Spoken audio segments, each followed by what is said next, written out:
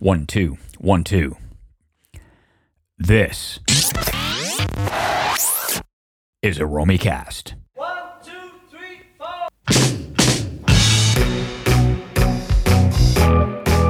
Do you ever get tired of being Beatles?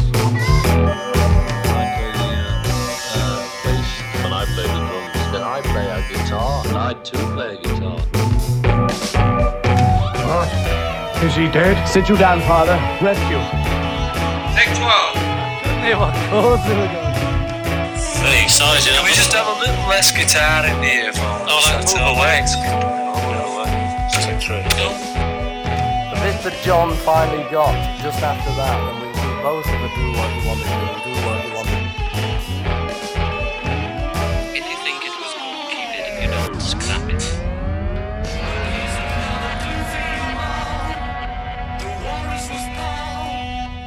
Yeah, it's not bad, that one. Keep that one. Mark it fab. Hello and welcome to another episode of The Walrus Was Paul, a series of podcasts hosted by me, Paul Romanek. Join me and let's take a stroll along the cast iron shore and peel off the layers of the glass onion with another great musical guest as we discuss their favorite Beatles or Beatles solo album. My guest on this episode, once again, this is the second part of a two-part episode, one of the most successful songwriters of his era, Dan Hill. His soft rock anthem, 1977, Sometimes When We Touch, has been in more movies and TV shows than he can count. It's been covered by, Tina Turner, Bonnie Tyler, Rod Stewart, Tammy Wynette, and Mark Gray performed the song as a duet. That list goes on. I just gave you a few. The official video of the song has been played, last time I checked, over 49 million times on YouTube. Dan is a Grammy Award winner, nominated for a second Grammy. He's won 5 Juno Awards, and most recently, Dan was inducted into the Canadian Songwriters Hall of Fame. And he is also a writer with a new book coming out in the fall of 2023 called The Healing: Confessions of a Biracial Songwriter. So look for that. And yes, Dan is also still out there, a working musician, playing shows all over the place. The best place to go and find out where Dan is playing and what he's up to is danhill.com. That's his website. My website, and the website for this podcast, is romycast.com, ROMYCAST.com. If you head there, you can find each and every episode that we have done so far in this series. This is the 13th episode of Series 3. You can find all of the episodes from this series, as well as Series 1 and Series 2 at the website or wherever it is that you get your podcasts. As I referenced, this is part 2 of a special 2-part episode where Dan and I are talking about some of his favorite tracks from the Beatles' 1968 White Album. If you missed part 1, I suggest you go back and listen to that first. You can find it wherever you found this podcast. So in episode 1, we talked about Back in the USSR, Obla Di Obla Da, While My Guitar Gently Weeps, I'm So Tired, Blackbird, and Rocky Raccoon. Dan, great to see you again. Thanks for taking the time once again to talk to me about the Beatles. Pleasure, absolutely. So let's dig into your first cut here. It is pure McCartney. Why don't we do it in the road? Why don't we do it in the road? Why don't we do it in the road? Why don't we do it in the road?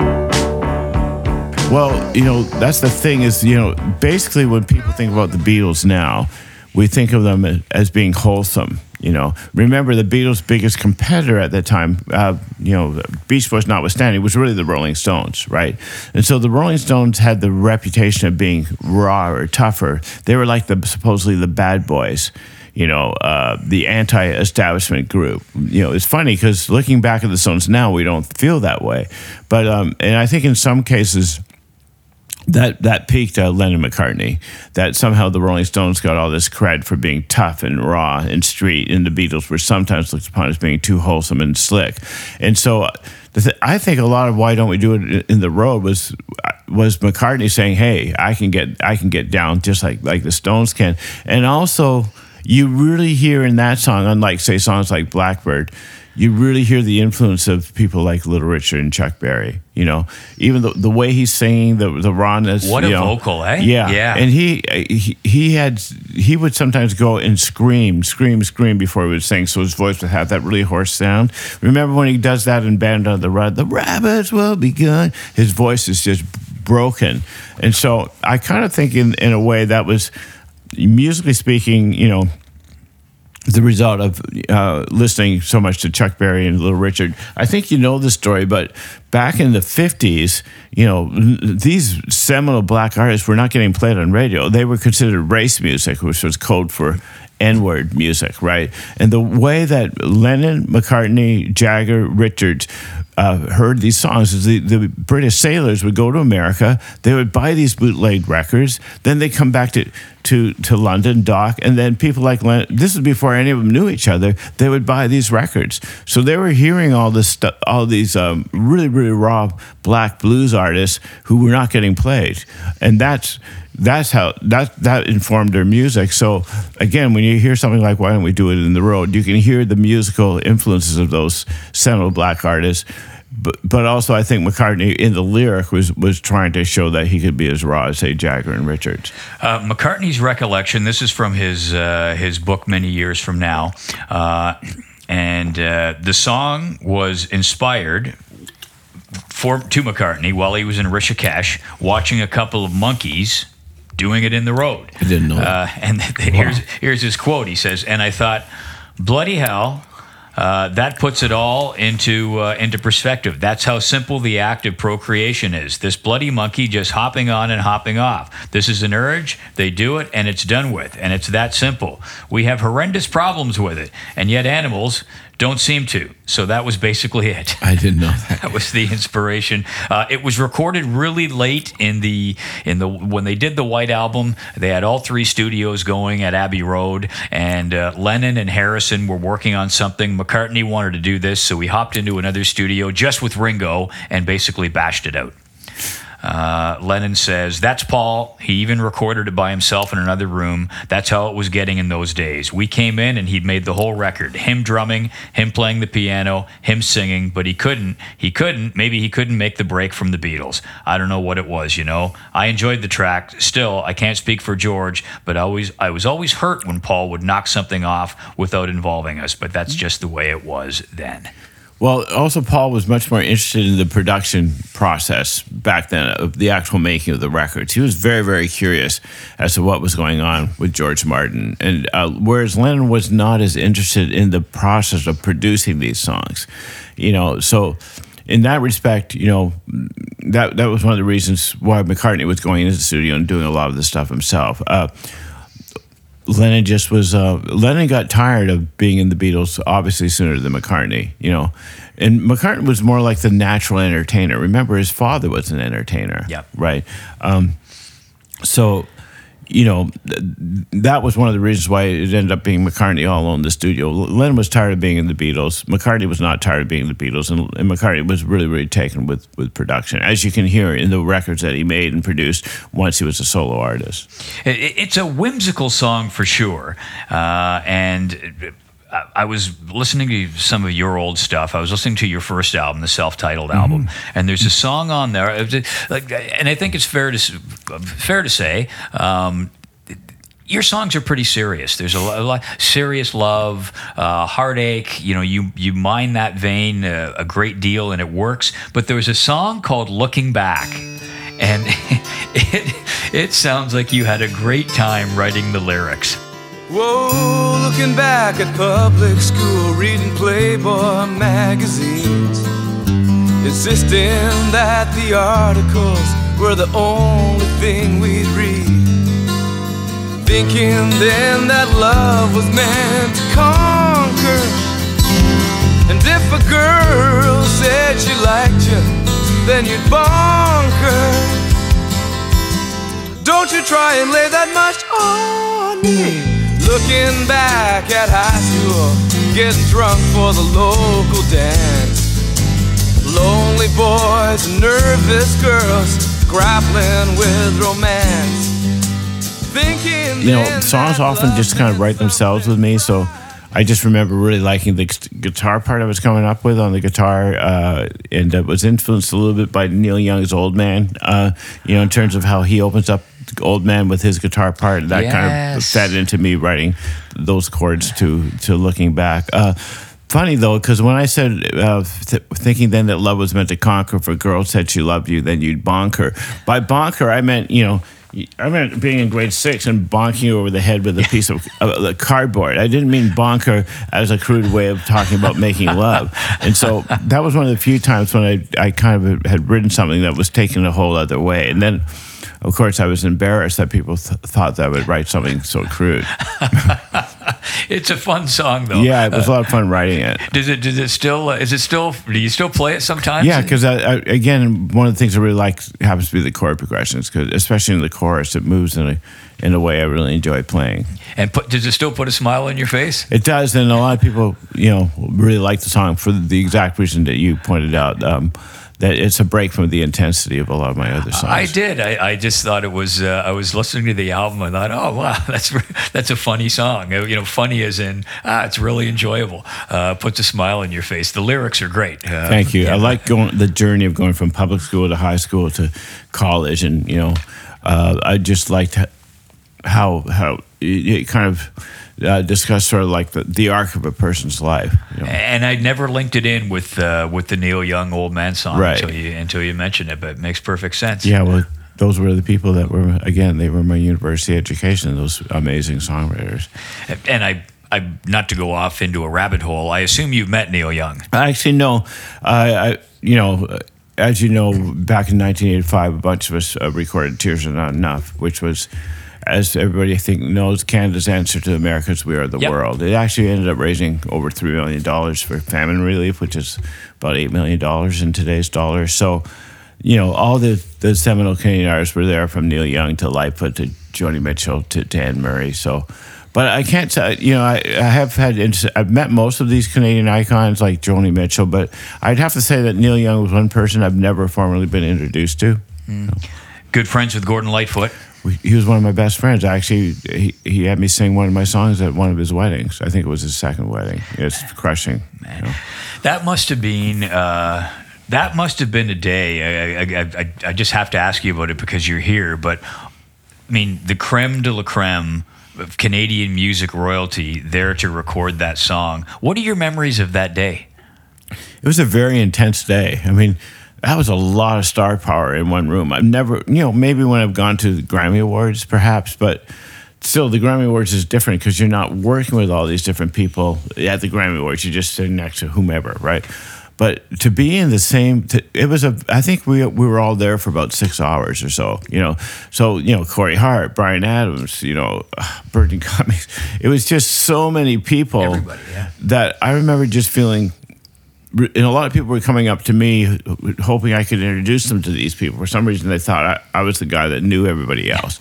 And so there was a lot of pressure on me. Jane Siberry, who I think is great, would go, "Please, Dan, can you introduce me to Joni Mitchell?" So I found that to be really intense, too. I was kind of like the diplomat trying to introduce the younger stage of artists to the more older and established stage. I can't say that I really enjoyed it because it was just so bloody intense. But at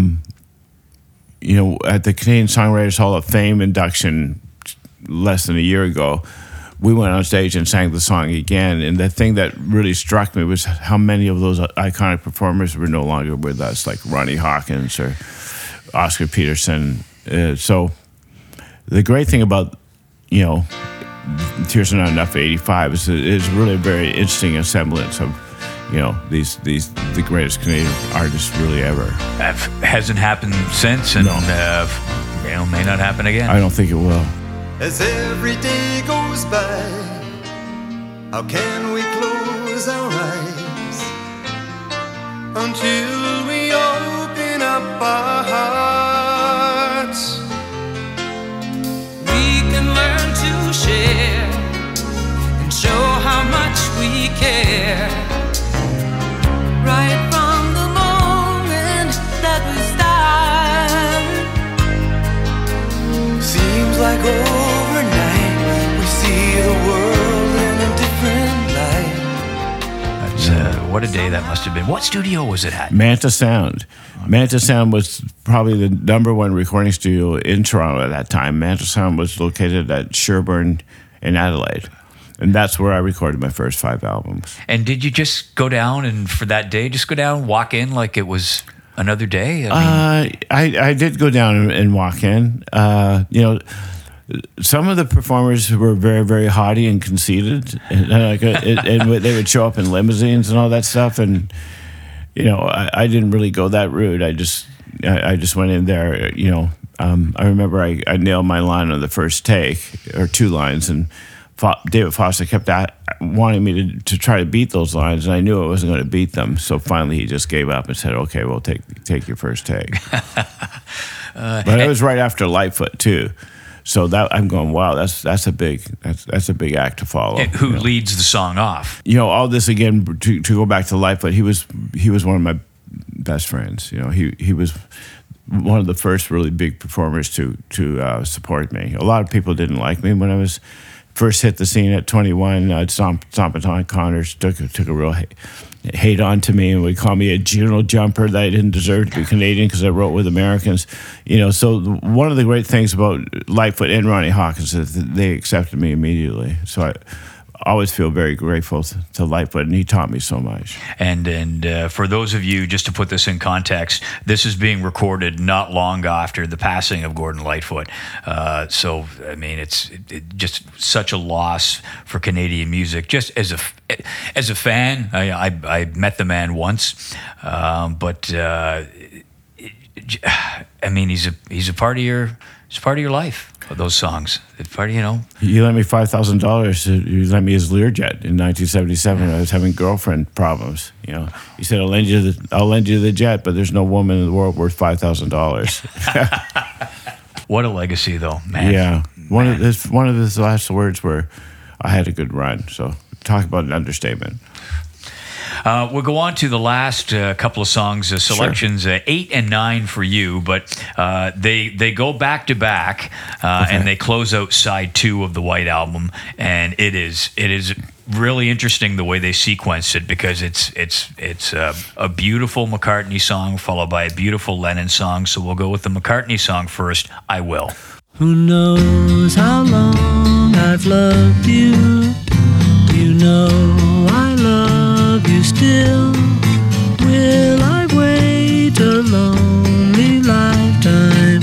If you want me to, I will. This is, again, one of the Beatles' most memorable abilities is to write these kind of beautiful, memorable, highly melodic love songs. Unconditional love, and this kind of song kind of conjures up songs like "If I Fell" and Michelle, My Belle. It's kind of in that tradition of songwriting that "I Will" is. The other thing that's very interesting, it's a very short song. I think it's under 4 minutes. I think it's something crazy like 1 minute and 49 seconds, so I could be wrong. What's really interesting is how much McCartney managed to impart in such a short period of time. Again, it was such a great and natural song that I wouldn't listen to it saying, the song is so short, because it didn't feel short. How did he manage to pack so much information into such a short period of time? I can't think of another song. The only songs that came close to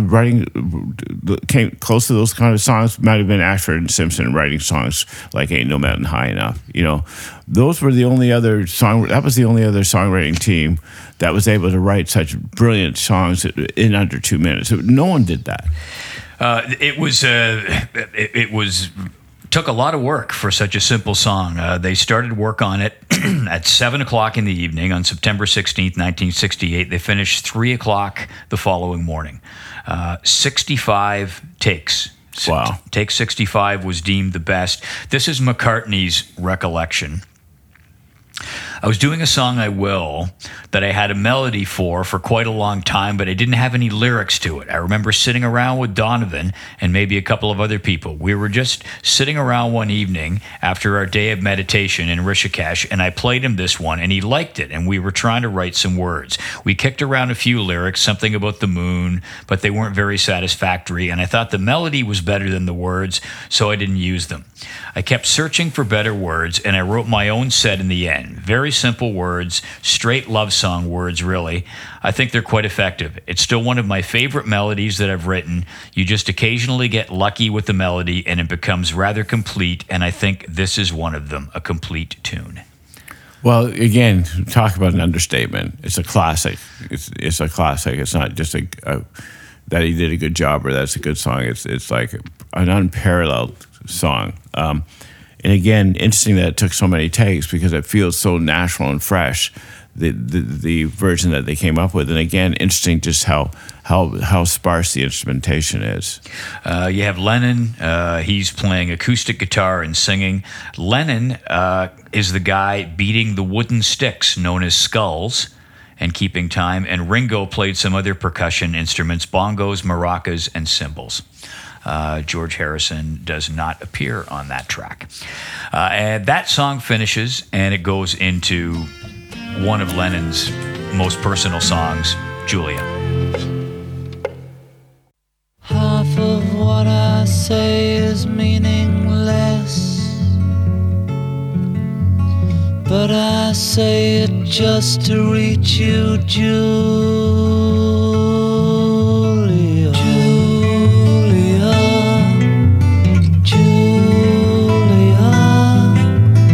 Ocean child calls me, so I sing the song of love. Well, Julia is, I think most of us knows the name of his mother. And you really can hear the tenderness and the ache in Lennon's voice when he sings this. I mean, the performance is equal to the song itself, and I just think about the tragedy that both Lennon and McCartney lost their mothers when they were very young, and both turned to music as a way of trying to heal from. They were both very, very close to their mothers, and when their mothers were ripped out of their lives, the grieving was just so palpable that I don't believe they would have written the kind of songs that they wrote had they not gone to music to heal from this enormous loss. So very interesting that both of these men, suffered a lot of the same losses and then processed that through writing. I think in some ways it's one of my favorite John Lennon songs because of what he's addressing. And when he's singing, just the way he sings Julia, you can sense just how desperately he misses his mother. You can hear it in his voice, can't you? Yeah. Oh, my, yeah. His mom died in a road accident in 1958, and it's the only solo Lennon recording in the entire Beatles canon. It's just John Lennon. A couple of nice things with it. A beautiful thing about the song, I think, and you can hear this on one of the anthology recordings, even though it was just a John Lennon song and he was the only one playing on it, you hear in the talkback, sitting up in the control room of Studio 2, encouraging him, Paul McCartney. Oh, beautiful. Yeah. That's beautiful.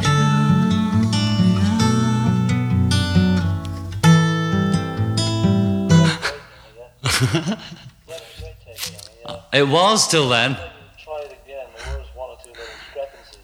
There was just the one, wasn't there? It's great. It was really great. Well, let me tell you. I couldn't I go from there, Yeah, sure. We can play the track if you want, John. Yeah. No. You're doing great. Because that one was perfect, wasn't it? Yeah, it's great. Yeah.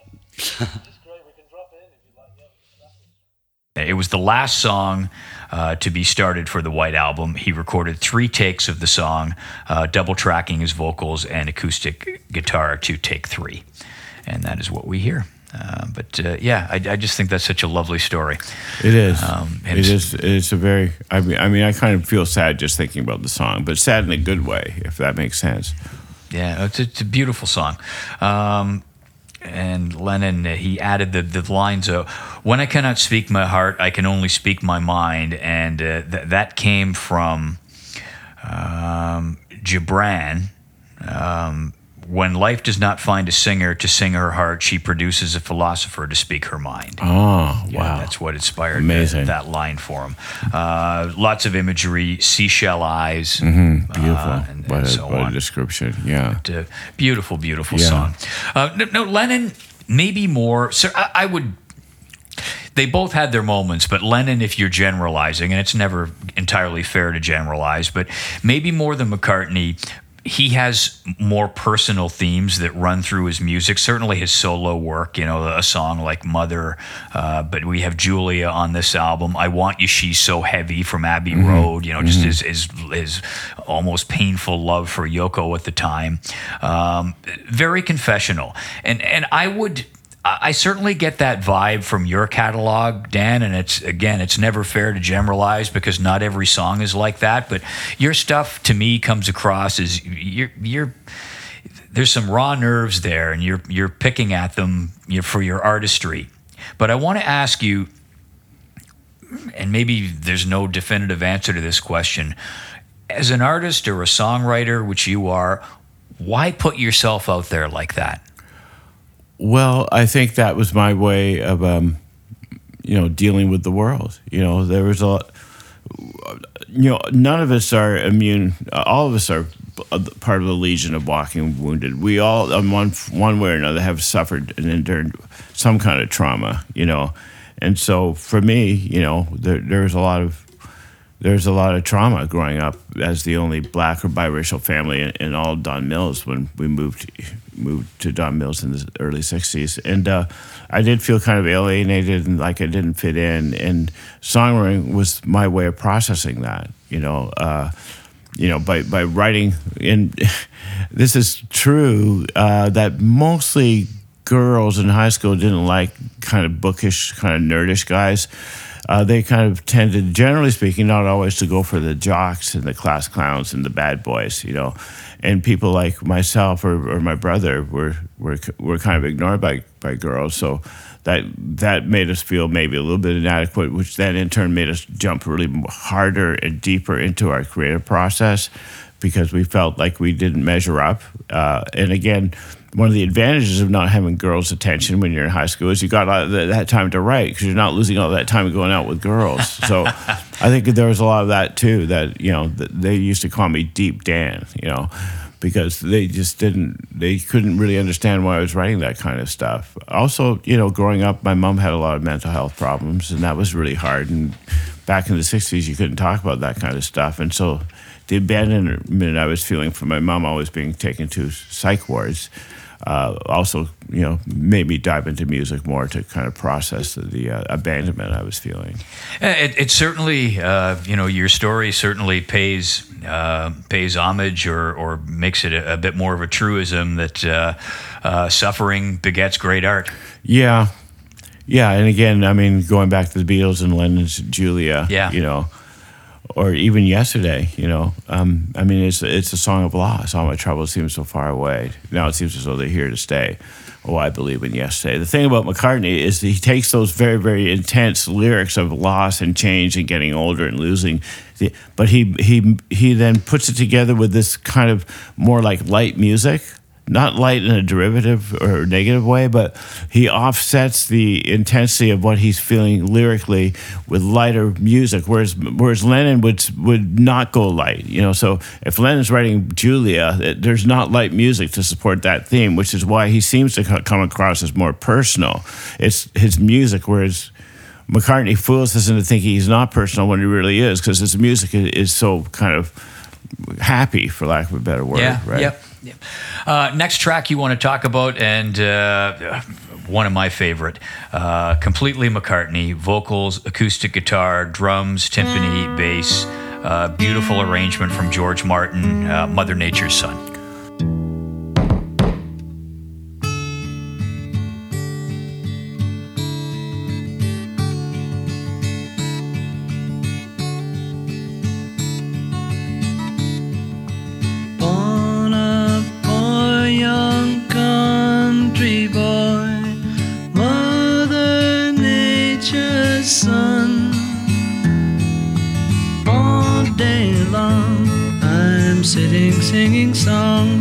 everyone.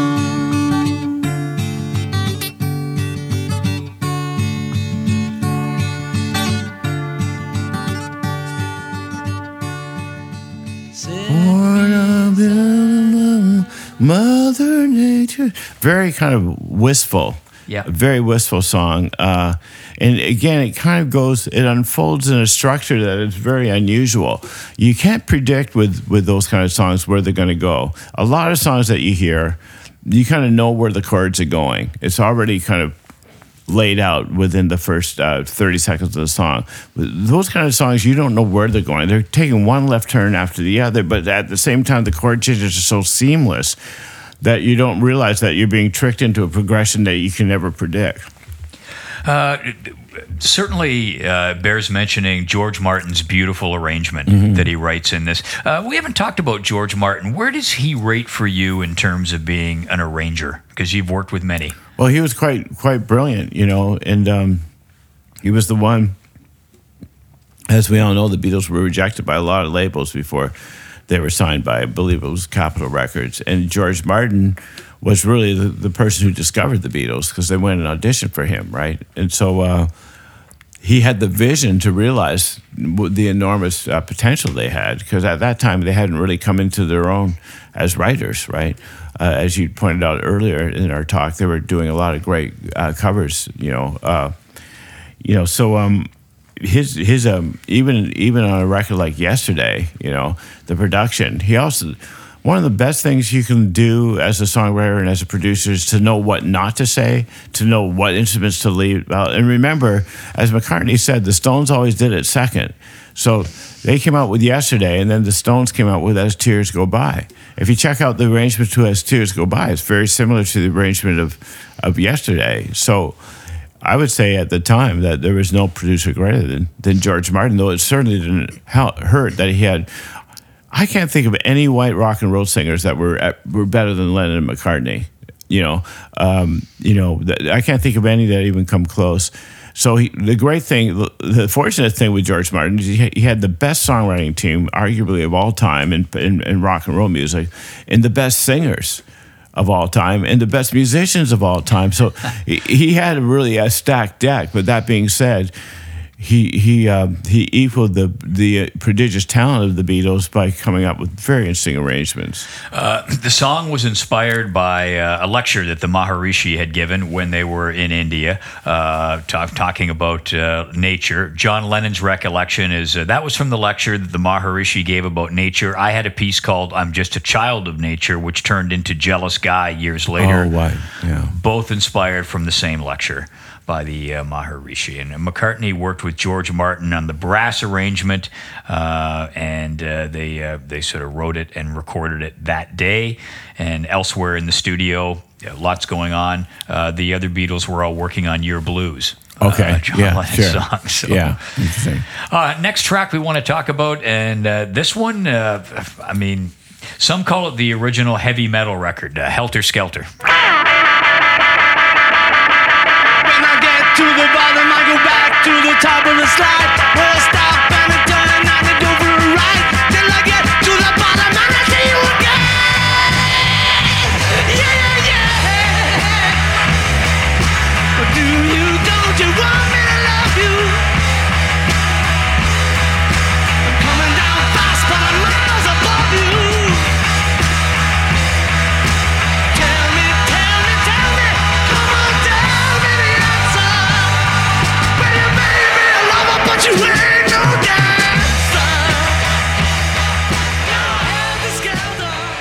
This really conjures up the early influences of Lennon and McCartney from, again, I can't hear Helter Skelter without thinking about Little Richard, and the rawness of Little Richard's records, his singing, his guitar playing, even his stage antics, and so in Helter, it was kind of almost like a menacing kind of song, not necessarily the lyrics, though Helter Skelter is kind of gives you a sense of kind of pandemonium and kind of mayhem,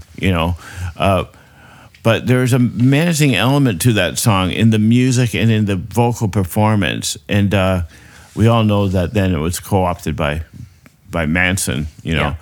but it was a very kind of almost a sort of to me, it was almost like a threatening song. It kind of scared me a little bit. That's how powerful and I can't think of any other song that did that in terms of the Beatles catalog. McCartney's recollection in an interview with Radio Luxembourg, that came about just because I had read a record review which said, and this group really got us wild, echoing everything. They're screaming their heads off. And I just remember going, oh, wow, it'd be great to do one like that. Pity they've already done it. Must be great. Really screaming record. And then I heard their record, and it was quite straight. And it was very sort of sophisticated. It wasn't rough and screaming and tape echo at all. So I thought, oh, well, we'll do one like that then. And I had this song called Helter Skelter, which is just a ridiculous song. So we did that because I like the noise. And also, again, the importance of the sounds of words being even more important than the meaning. So, Helter Skelter, the way the sound and the chords, support Helter Skelter is one, because in and of itself, if you write a song called Helter Skelter, you're going to think, well, that doesn't really make much sense. But when you hear it juxtaposed with the music that's underpinning it, it suddenly makes all the sense in the world. And in terms of the Manson thing, Lennon dismissed Manson as just an extreme version of the type of listener who read false messages into Beatles lyrics, such as those behind the 1969 Paul is Dead rumor. Lennon also said that all that Manson stuff was this bull around George's song about piggies, and this one, Paul's song about an English fairground. It has nothing to do with anything, least of all to do with me. Right. So he was pretty dismissive of the whole thing. So those are the 11 tracks that you have picked. There are so many more on there we can talk about. Yeah. Any that jump out at you? Well, I think it's Your Blues. That one's pretty. It's kind of again sort of dark. That sounds more like a Lennon. I could be wrong. A Lennon influenced song. Yes, I'm lonely. Wanna die. Yes, I'm lonely. Wanna die. It's kind of like, it feels almost like it's been hastily put together. So it's a little bit rawer and not as seamless and exquisite as some of the other songs, like, for example, I Fell or even Julia. But there's something kind of, there's a desperation to that song that really, really hit me very hard when I was listening to it at 14. I was listening to your first album, really enjoyed going back and revisiting it. And in your song, Seed of Music, you sing, I love this line, Lord, don't let this crazy world make a jukebox out of me. Let the songs keep flowing strong and naturally. So all these years later, I got to ask you, have they?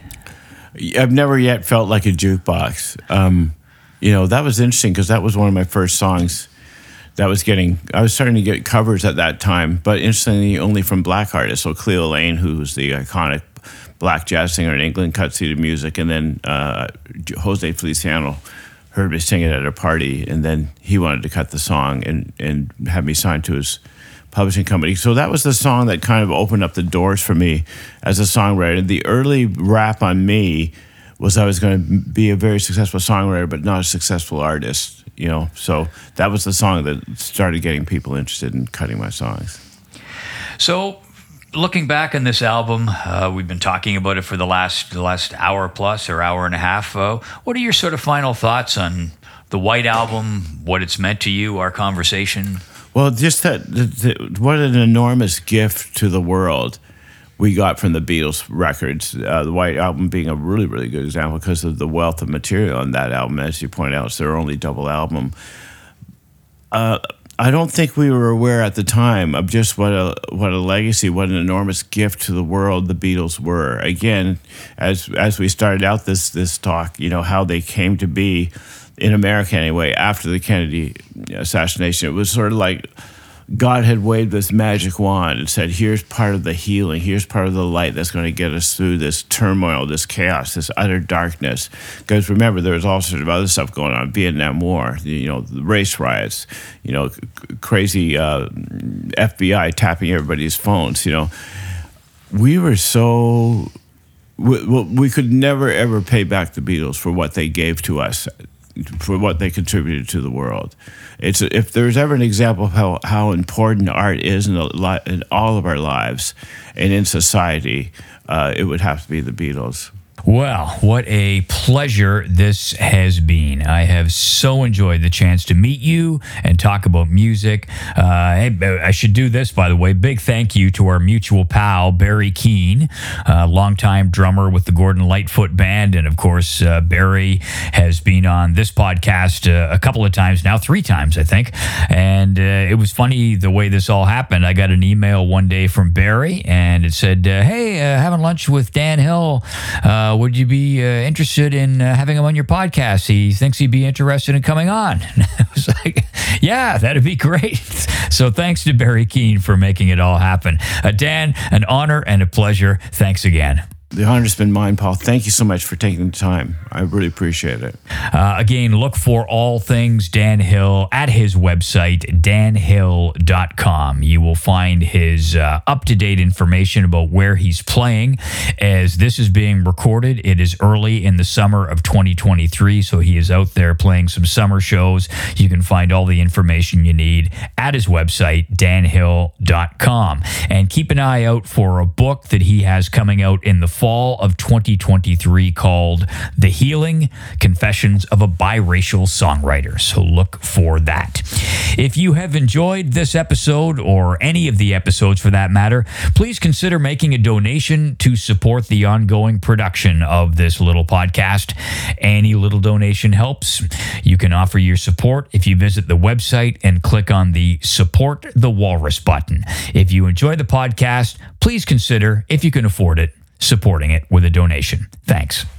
You can follow the podcast on all the usual socials. On Twitter and Instagram, I can be found at the handle Romanuk Paul. On Facebook, do a search for the Walrus Was Paul podcast page. And if you'd like to get in touch, you can email me at the.romicast@gmail.com. That is the.romicast@gmail.com. Positive reviews and shares on your social channels also always a big help. Next time on The Walrus Was Paul, East Coast singer and songwriter Chris Picco stops by to talk about what is, for many, an underappreciated gem of an album, Beatles for Sale. Well, it's an overlooked record. It's probably seen as, people say it's their weakest record. I don't think they have a bad record, okay? But, you look in the books, you read the books, it's like, it's known as, well, maybe it was the quickest. They had to slap this one together. But it's still an impressive record, and there's a lot of milestones on this record. And I think it gets overlooked sometimes, so I still think it's a gem of a record. That's Chris Picco, next time on The Walrus Was Paul. Just a quick moment here for what have I been listening to lately?